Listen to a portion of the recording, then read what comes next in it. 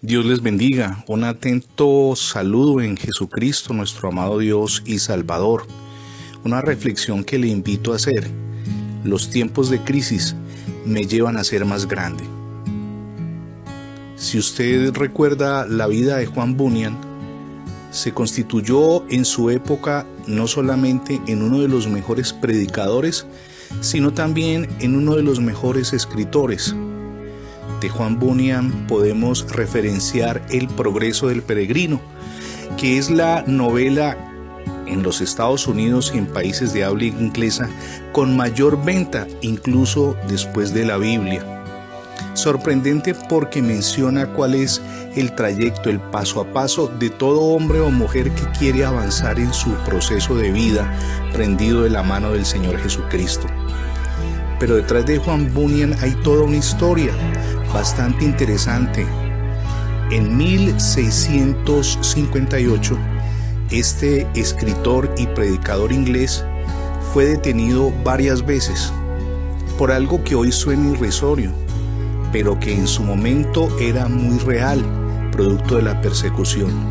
Lo detenían porque no tenía licencia para predicar. Él, que durante mucho tiempo había desarrollado intimidad con Dios, no perdía tiempo para hablarle a otras personas de Jesucristo.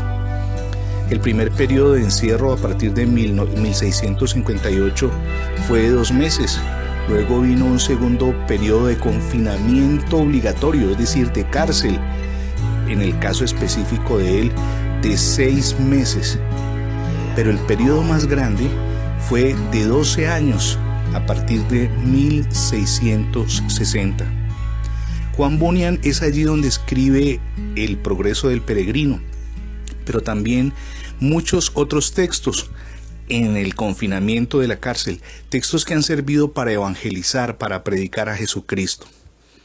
Lo más interesante cuando uno lee la historia de Juan Bunyan es que durante esos 12 años de cárcel, todos los días desarrolló su disciplina de orar a Dios, todos los días leía su Biblia y preparó infinidad, pero cuando le digo infinidad son cerros de sermones que nunca predicó. Él, aun cuando se encontraba en una celda bastante fría y húmeda, nunca renunció a su fe en Jesucristo. Por el contrario, cada día en medio de ese encierro se afirmaba más en él. Pudo sacar lo mejor, el mejor provecho de ese confinamiento en el que se encontraba. Todos los hombres y mujeres que, como Juan Bunyan, que murió a los 40 años, deciden vivir para Cristo, encuentran que las circunstancias no nos pueden, ni a usted, ni a mí, ni a ninguna de las personas que somos creyentes en Jesucristo, llevar ni a renunciar a lo que nosotros hemos fijado en nuestra vida de vivir para Él como una meta, ni tampoco a dejar que las circunstancias nos muevan. Hay un texto que sin duda usted conoce de sobra y se encuentra en el libro de los Salmos, capítulo 34, versículo 4. Busqué a Jehová y Él me oyó y me libró de todos mis temores. Y el versículo 5 dice, los que miraron a Él fueron alumbrados y sus rostros no fueron avergonzados. Juan Bunyan es un ejemplo. Un hombre que pasa 12 años en una cárcel en condiciones extremas, pero durante todo ese tiempo nunca se desprendió de la mano de Jesús. Todos los días se levantaba temprano a buscar de Dios en oración, a leer su Biblia, bastante desgastada, dicen los biógrafos, pero también a preparar sermones que nunca predicó, porque él entendía que cada instante en su vida era para Cristo. Estos tiempos deben de servirnos a usted y a mí para reflexionar. No estamos bajo ninguna circunstancia perdiendo los minutos y segundos.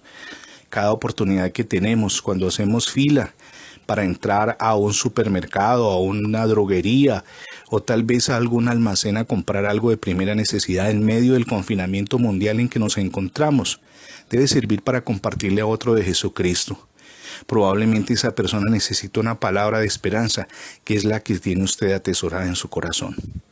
de parte de mi amada esposa Lucero, de este su servidor Fernando Alexis Jiménez, de parte de la misión Edificando Familias Sólidas, un abrazo en la distancia y el firme convencimiento que, prendidos de la mano de Jesucristo, de esta situación difícil vamos a salir fortalecidos en victoria. Dios les bendiga a todos.